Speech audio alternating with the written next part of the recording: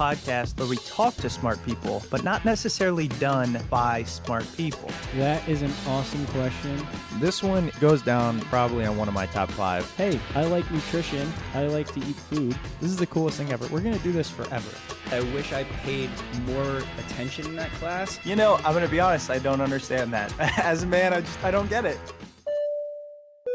Welcome to smartpeoplepodcast.com. Hello and welcome to Smart People Podcast, conversations that satisfy your curious mind. Kristin here. Thanks for tuning in. Listen, this is the last time you will hear me say this. If you would like to win a brand new Fitbit or Kindle Fire, be sure to subscribe to my new podcast called The Week on Earth. Take a screenshot of your subscription and email it to chris@smartpeoplepodcast.com. You will be entered into the giveaway, which we will announce via email and on the podcast in about a week. For those that have already entered, thank you, and we will let all of you know the results of that. Now, moving on, I'm going to make this intro quick because my kids are upstairs losing their mind, and it's been a really long day. But what that doesn't do is it doesn't take away from this episode. And this is a topic in over 400 we haven't covered yet. We're talking to an expert on wealth and really about what the transfer of wealth does to people. When you get money from your parents or from somebody who passes away, how does that impact you? And then this leads to a discussion about the idea of wealth and what it does to our mindset, to our drive, to our goals. So even if you're not getting a windfall, how does money impact you?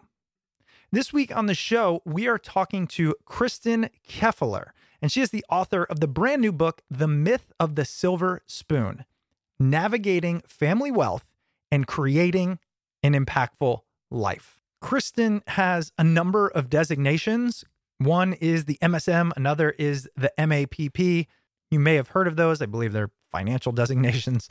She's a thought leader at the forefront of the global shift in family wealth advising, known as Wealth 3.0. As a consultant, she guides affluent and enterprising families, rising generations, and the professionals who support them in embracing the positive power of wealth while doing the inner work of money. In 2006, she founded her advisory firm, Illumination 360. She is the Dean of Positive Psychology for the Purposeful Planning Institute and is a faculty member with the Ultra High Net Worth Institute. She has a fascinating background and a really interesting take on money that I think all of us can use to think about our relationship with money in our lives. Hope you enjoy it. If you do, be sure to subscribe, follow, tell a friend, all that good stuff. Let's get into it with Kristin Keffeler as we talk about her brand new book, The Myth of the Silver Spoon: Navigating Family Wealth and Creating an Impactful Life. Enjoy.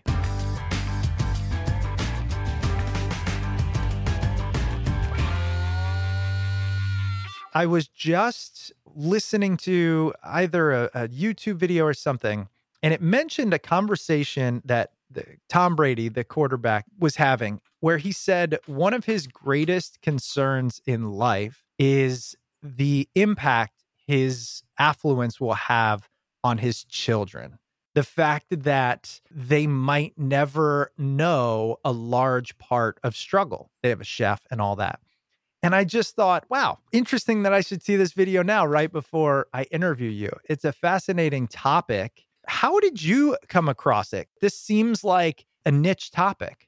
So my father was always a high drive CEO type when I was growing up. And there was this point that it was the mid 90s, IPOs were all the rage. And my dad decided that that's really what he wanted to do. He wanted to take his business building chops and do something on his own. And so he did that, and he remortgaged my parents' house and put all his chips on the table, got some external funding. And he and my oldest brother, who had worked with him for many years at this point, went and started a business that ultimately grew really fast. I think they had the right idea at the right time and economic winds at their back.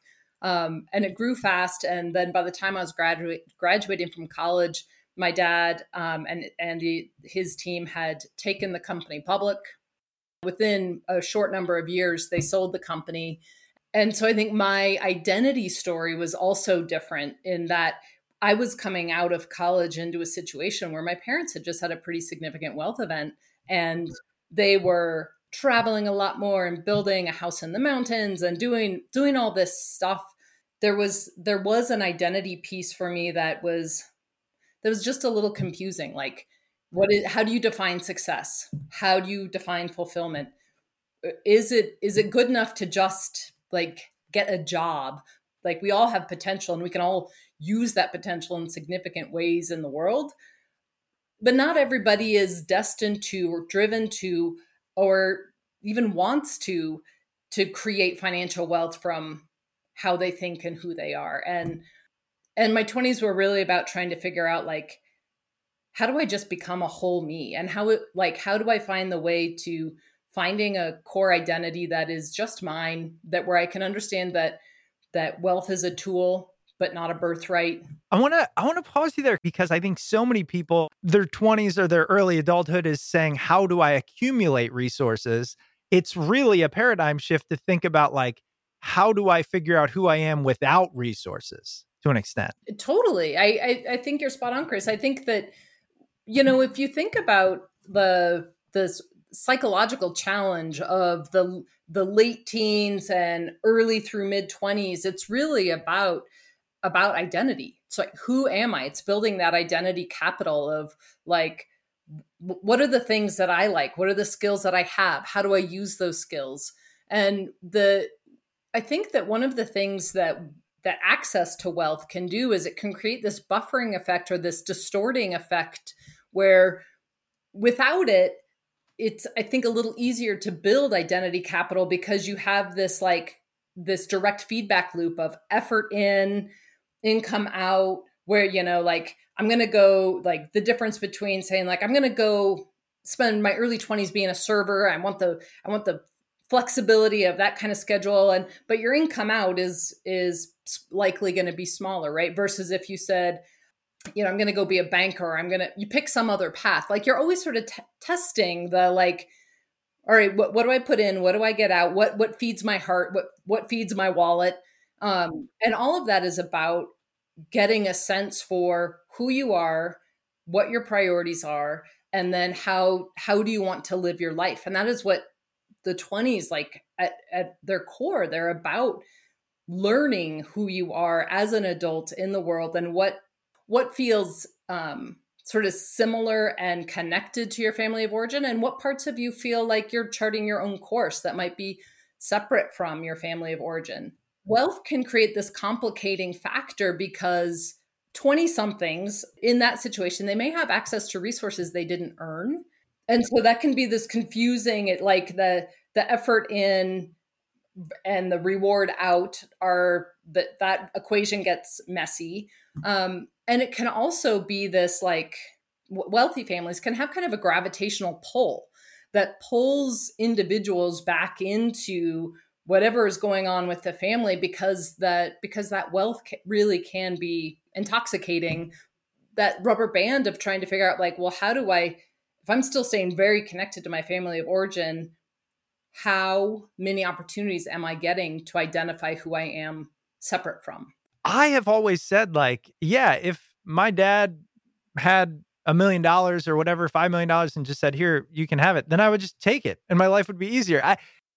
For those of us that can't understand it, what is missing from that mindset of, like, well, I'll just take it, and then it makes a lot of my troubles go away and allows me to focus on the things I enjoy. And it's that simple. Right. Well, so that's, I don't know exactly how old you are, Chris, but the Chris almost 40. Okay. Now. So as the Chris that's almost 40, who has built a successful career based in your gifts and skills, right? Like, you're sitting here in conversations with thought leaders, and you're getting to use a core strength of curiosity and your relatability to do what you want to do in the world. That Chris today could say, like, yeah, if my dad would give me $5 million, like, that would erase a lot of the noise I have in my head about the responsibilities I have to take care of. And then I could just go do more of this.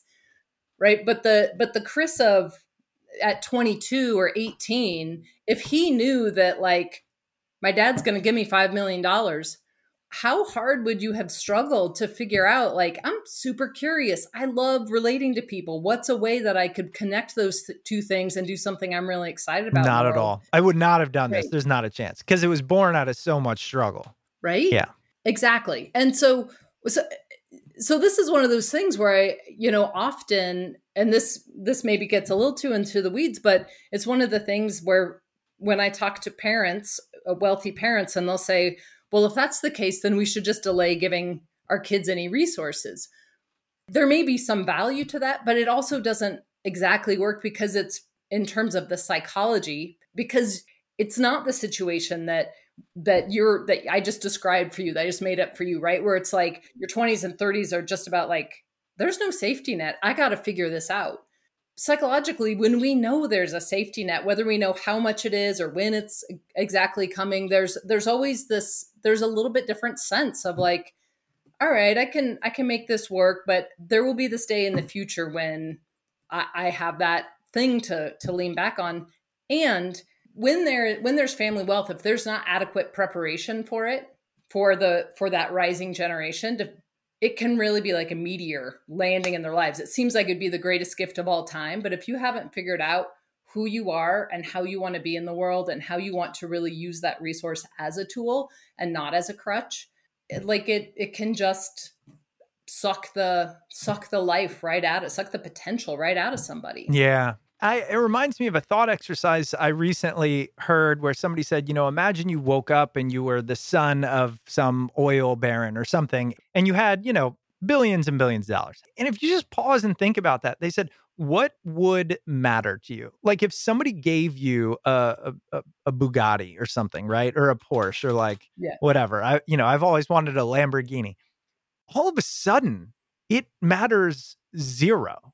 Like there is absolutely no change in your life based on something like that. And when you go down that thought process, it goes, oh my gosh, like how would I find drive for really anything? Even now, like I enjoy working in my yard and on my yard, and it's hard work and I do it almost every weekend and I sweat. But if I had enough money, I probably would hire somebody to do it, even though I enjoy it. And I don't know what I would do with that other time. So it just, right. I think in essence, where we're starting here is, and where I want to get into is like, it changes your entire perception and drive and focus, which leads to determining who you want to be. Totally.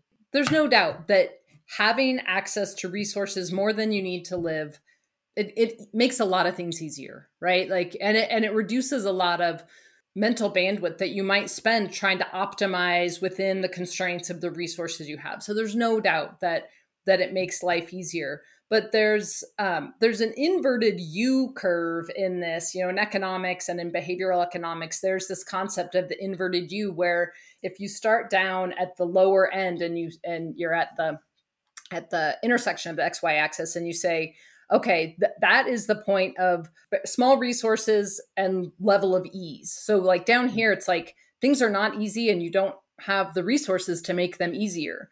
But as you climb up the economic curve, things get easier and easier, right? When you have access to good food, secure housing, good school districts, like all of those things make life better.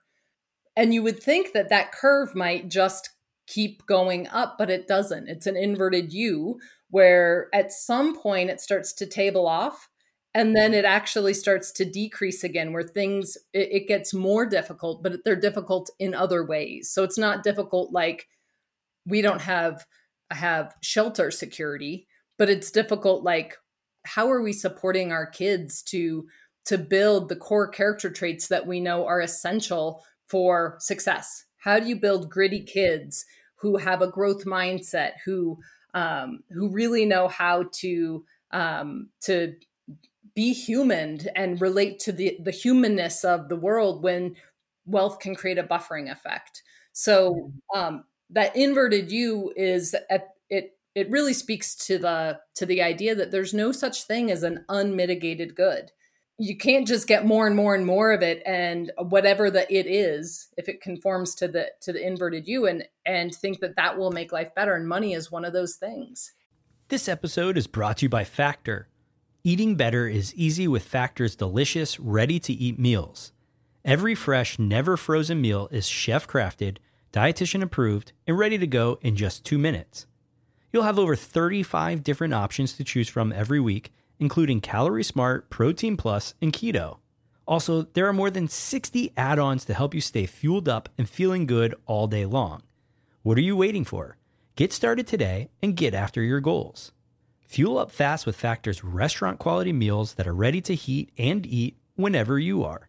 Discover a wide variety of easy options for the entire day, like breakfast, midday bites, and more. Get as much or as little as you need by choosing your meals every week. Plus, you can pause or reschedule your deliveries anytime. We've done the math. Factor is less expensive than takeout, and every meal is dietitian approved to be nutritious and delicious. Factor is the perfect solution if you're looking for fast, premium options with no cooking required. Head over to factormeals.com/smart50 and use the code SMART50 to get 50% off. That's code SMART50, SMART50 at factormeals.com/smart50 to get 50% off. You know what's so crazy about that is, like, no matter what we do in this life, there's always a yin and yang. Like, it's crazy that it's striking you, right? We made this thing up, which says if you have it, you can accumulate more things, and more things can often make your life easier. So why is it not just a straight line, 45-degree line on that chart up and to the right? And the fact that it isn't just goes to show that there is nothing in this world that, as you just explained, that doesn't have another side to it. Totally. And I think money is one of those things, and then by extension, wealth. And I define those two things separately. I define money as being, it's like the tangible concept that we can actually relate to. It's like how much you pay for a coffee, or, when you pay your electric bill, you're using money. There's some tangibility to that. Wealth, when accumulated money reaches a level of abstraction where it's like, yeah, I have $1 million in the bank. Like, what does that mean? Like, once you get to the place where it's just like really big numbers, we can't interact with it on a human scale. It's just an abstraction. So when you think about money and wealth, I write about this in the book that I just wrote. If we go back in time and we think about where did money first start, it ultimately became a stand-in for the trade of goods and services. But the Industrial Revolution that's when, with the mechanization of stuff, like our ability in the Industrial Revolution to produce more because of mechanization and the way that factories were built and developed, suddenly now that's when you really start to create this differentiation between people who have access to and have created money, like because they have the ability to do so much more work through their factories. And when that starts to happen, now we're not in relationship to how the trade of money is in alignment or not in alignment with our values or what we need. Suddenly it's like we just have, there are people, as class separation happens, that have more than what they need. And at the heart of it, we all start to have a relatively unconscious relationship with this human-made construct that is money. And in this unconscious relationship, money becomes a stand-in for a lot of things, right? Like, it becomes for some people, it's a stand-in for love or power. For some people, they have a very strained, difficult relationship where it's scarcity-based and they feel like they're always on the wrong end of the power continuum. Like, people can be all across, psychologically speaking, across the continuum in their relationship to money, but not very many people are naturally in a very healthy place with it and a very conscious place with it. And I think at the heart of finding peace with with money and then ultimately with wealth, you have to be able to do that psychological work, that deep work to figure out what it is and how often is your relationship to it triggering mindsets that maybe are driving you to behaviors that perpetuate something you don't want. Wow. Okay. So it's time. School's in session. Okay, Kristin, it's time. So a couple of things here. First, let me just restate so I understand. One of the reasons we as a society probably are struggling is because we have disconnected money from its meaning, literally. It used to be a simple mechanism for trade. And then because of the Industrial Revolution and the fact that you can accumulate it and now it's digitized and it's kind of not only ambiguous, but it's everywhere, we have lost its direct usage to an extent. And it's true. I don't see $5 as worth a thing. It's just $5 and there are things I need and I, without thinking, transact it to. But because of that, psychologically, we have separated what it is. And then based on our individual psyches and behaviors and all this, we attach different meanings to it. And that is where we often get into trouble and probably is the source of a lot of unhappiness. Is that a fair summation?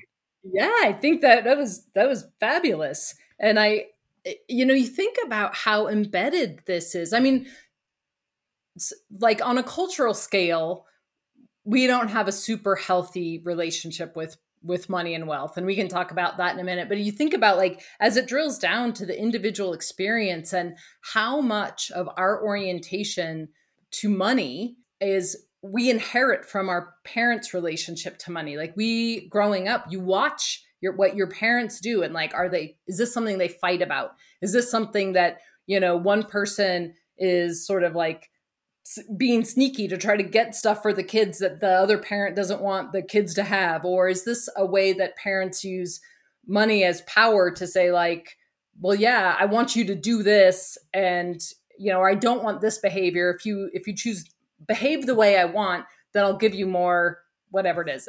Don't drink until you're 21 and I'll buy you a car when you're 21. Sure. And then we have these embedded money scripts, right? These embedded messages around what money is. And those have all these psychological hooks. So it's not just about the thing. It's about the thing. And like, how does someone in your life show love? How do you show love in your life? And is it related to time and attention? Is it related to gifts? How clear are you in the gift giving and the gift receiving? Like all of this has this like stickiness between money as a thing, which is just a tool. It's a neutral, and money as this with all these like psychological barbs where it can just stick into you, and then you feel whatever you feel because that's how you're wired to feel from what you observed growing up, who you are. I heard a quote the other day that said, the only beliefs we'll question are the things we think are beliefs. Meaning like you won't question the things you believe are reality or truth, even though so much of it is a belief, right? I have this belief that the sole purpose of money, the reason I want it so badly, want more of it and all this, is freedom, because then you can't tell me what I have to do. In your mind, along the lines of what we're talking about, is that a mindset or is that just true? Yeah, I think it can be both. And let me explain. I think that if you talk to most people who have created wealth, at some point they will name freedom as being one of the drivers. It's not always the only driver. Often it's not the only driver, but what you just said is key for a lot of people. They say like, I wanted to be the one to call the shots and I didn't want anybody to tell me that I couldn't. And my way of getting there was to earn enough and create enough that I could sit back and say, I'm in charge of my time, of where I put my attention.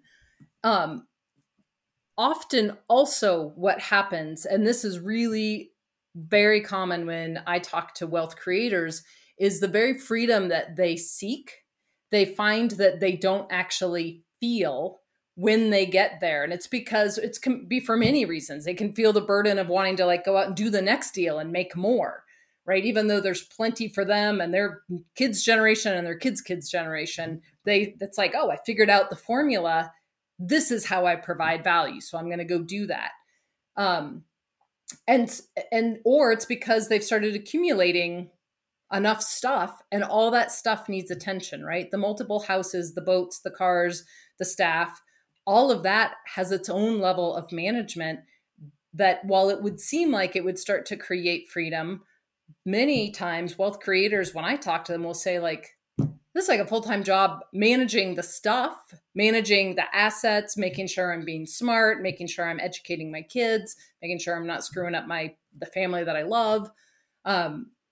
And one of the thing that I think is, again, the differentiator, it's like, if you haven't done the work to really know what freedom would feel like and what it would look like, and then be willing to know when you got there, that you could say like, okay, like I'm here. How do I maintain this thing I worked hard to create, this idea of freedom? What does it look like? You'll just we repeat patterns that aren't, if we haven't done the work to create the thinking and the habits for who we want to become, we'll just keep repeating the same patterns, even if it's at the next level of success, the next level of wealth. So the answer to your question is like, yeah, I think it would be both a reality to get there, but you probably won't enjoy it unless you do the inner work, that to understand like what that actually is and to know how to go lean into what you have created. Yeah. Well, and the reason I love this is because just talking about it brings to the forefront how much of my behavior, and I'm saying this because I'm sure so many people listening feel the same, is driven by the belief sets that I have around money. And, I'm not judging that because you need money. Like, you absolutely do. But I could imagine somebody saying, money only buys freedom if you also have health. Do you have the same belief about that? And then it's like, well, wait, no. Okay, then. Right. So anyways, I think that's the fascinating point, is to realize it. And I know this is so much of your work and your background. You have a really cool background in like positive psychology and things like that. So I want to talk about this work. For those listening, who I think is most people, I don't know, email me if I'm wrong here, because I want to know if I'm an alien, but like, who struggle with money, struggle with, I need more, I want more, when I get more, I spend it, I don't want to have to work as hard for it, da, da, da, da, da. Where do we start with that work if the ultimate goal is to obviously just live a better life? That's a great question, Chris. I think that money work is at its heart, and this is something that I have actually developed a process. It's in my book, The Myth of the Silver Spoon. In the book, it's really geared towards helping those who have been born into wealth declutter their relationship with money. But the process works regardless of whether you have been born into wealth and you have one certain set of tripwires, or whether you are kind of like an average rest of us that, it's like another set of tripwires and beliefs that have been built into money. And I have developed the 7-step process. It's in the book that I think can be really helpful. And there's this like, there's basically 2 phases or 2 buckets, where there's first the inner work, and that's really about mindset, identity, behaviors, like what are the things that when you can't change a behavior unless you understand the mindset that's driving it, right? So you can't say, I want to be more values driven in how I use my money, unless you understand what the values are that you hold dear. And if you understand and can detangle, what is the filter you're bringing to money? If you think money is always going to be right outside your reach because there's just some patterning in you or something you observed growing up that's like, that's for other people, not for me, then that filter is going to continue to perpetuate despite the fact that you may want to change the outer behavior. So in this 7-step process, there's the really getting to the heart of the mindset that you want to, like, what are the mindsets I have and what might be the more conscious, freedom inducing mindsets I want to hold. How does that inform my identity? Who do I think of myself as? Do I think of myself as someone that is always going to struggle to make ends meet? And again, like, success is for other people, not for me. Or do I think of myself as someone who is like charting a course that people want to be a part of what I'm creating, and that success will come from my honest, heartful, authentic effort to create positive change in the world? Like, that's an identity that shifts what the role that money plays, right? So you go through the process of that inner work, and then you got to look at, what's my outer behaviors? How, if I say I want to have a healthy relationship with money, am I regularly engaging with cash flow in my life? Am I finding a way to sit down and say, like, yeah, I use Mint or Quicken or an Excel spreadsheet, and I understand what money comes into my life, and I understand what I'm spending money on. And am I okay with, how much time or money I spend on, I don't know, gaming equipment or something, right? Like, is that in alignment with my values? If it is, great. Then you can say check. And if you look at your cash flow and you're like, wow, I'm spending a lot of money on things that actually aren't in alignment with my values, then that's when you have to actually look at your behavior. But it takes understanding kind of your inner game and then mirroring it, looking at your outer game, your behaviors, your actions, the systems for support that you have. Are you having conversations with your spouse? Are you in alignment with how you each spend money? Do you have agreements about, like, is there a threshold that you're like, yeah, under that we can each like do what we want under this threshold. But if I want to buy something that's above this other threshold, like, that's when we have a conversation. That's all part of the clearing the inner clutter first, and then clearing the outer clutter. So eventually it's a more frictionless system where you can be moving more energy towards right livelihood, creating more of what you really want in the world, and knowing that the money that you're earning and spending is fueling that in a more frictionless environment. You mentioned the mindset piece, and, which is, it can be anything from, it's always hard to make ends meet, to one that you said that was really, really well said that I want to steal from you. And I was reminded of what you said about your dad. He had the Midas touch. Where do these mindsets come from, in your opinion? Like, did your dad just have this natural belief? Is that something people can build or change if they recognize the one they have isn't serving them? If I think about my dad, and he's still alive, I'll have to ask him what he thinks of this. But if I think about my dad, I would say that there was a lot of positive elements. There was a lot of positive outcomes to what drove him. But for my dad, what really drove him was not a mindset that was probably really healthy. It was very much I'm going to prove that all those people who said I wasn't going to be worth anything are wrong. And so the drive for him was not that he did not have a healthy mindset, and ultimately got to a probably a healthier end, but I'm not sure really has even today fully reconciled and felt joyous in all the ways that you could feel joyous in what he created.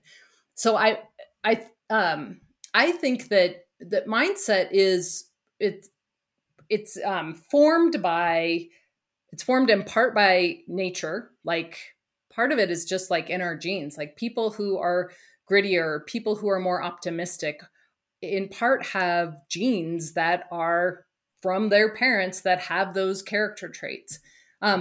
But like all things, there is also the nurture piece. There's also environment. And so the mindsets that we have, some of it is like hardwired in us, but we always have the opportunity to grow and change. So the key is having awareness about what's the operating system? Because that's really what a mindset is. It's just like, I always think of it just as what's the filter through which I'm taking in information about the world? And so if I have a mindset of scarcity at the most fundamental level, then when I look around, I'm going to see how I'm not enough business is coming to me.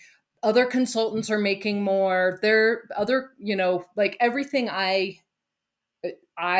see is going to come through the filter of not enough.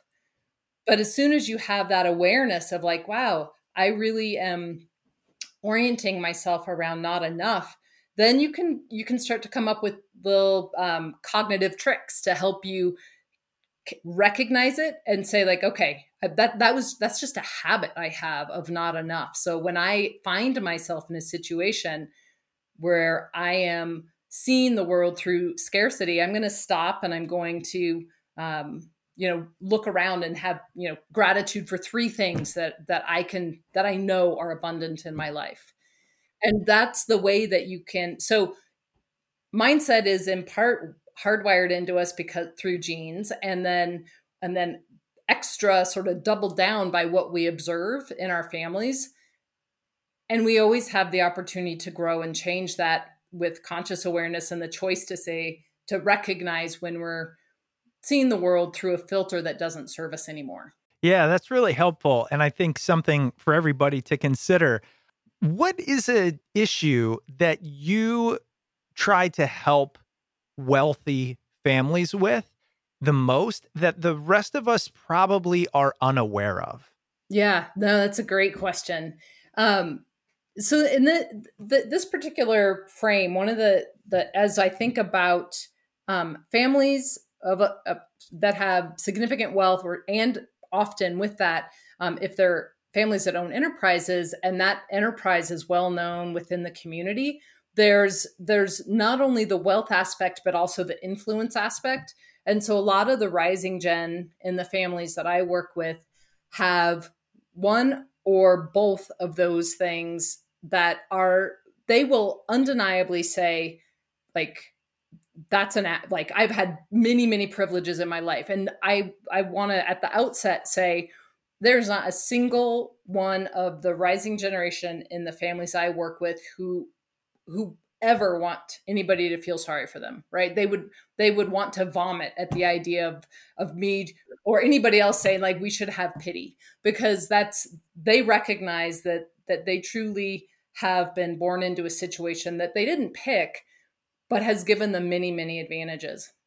But in that context, there's also a host of pretty common tripwires that kids who have been born into wealthy families and families of influence, some of those tripwire, like very often they can't even acknowledge that they're running into these tripwires. And I'll name some for you in just a minute, because no one wants to hear the problems of a rich kid, right? So they don't even, if they are aware that they are experiencing this, which many of them aren't, because there's never been a safe space to acknowledge like, wow, I really feel like I can't measure up to the shoes of the person, my father, grandfather, grandmother. Like the shoes of the wealth creator in my family are so big. Like that bar for success is so high. Like, why should I try? Like, is average or above average good enough? I was talking to a fourth generation rising gen in one of the families I work with, multiple generations. The first generation made like every generation in this family is like high achieving, high driving, has like created businesses and sub businesses. And this 18-year-old was just really struggling to, just find his place. And he was like, I think in my family, average just isn't good enough. Like, I have to get into an Ivy League school. I have to, he wanted to be he wanted to be an engineer. And he was like, I can't just go do auto sports. Like, I got to get into F1. If I'm going to be anybody in my family, I got to like get into the top layer of whatever I can do.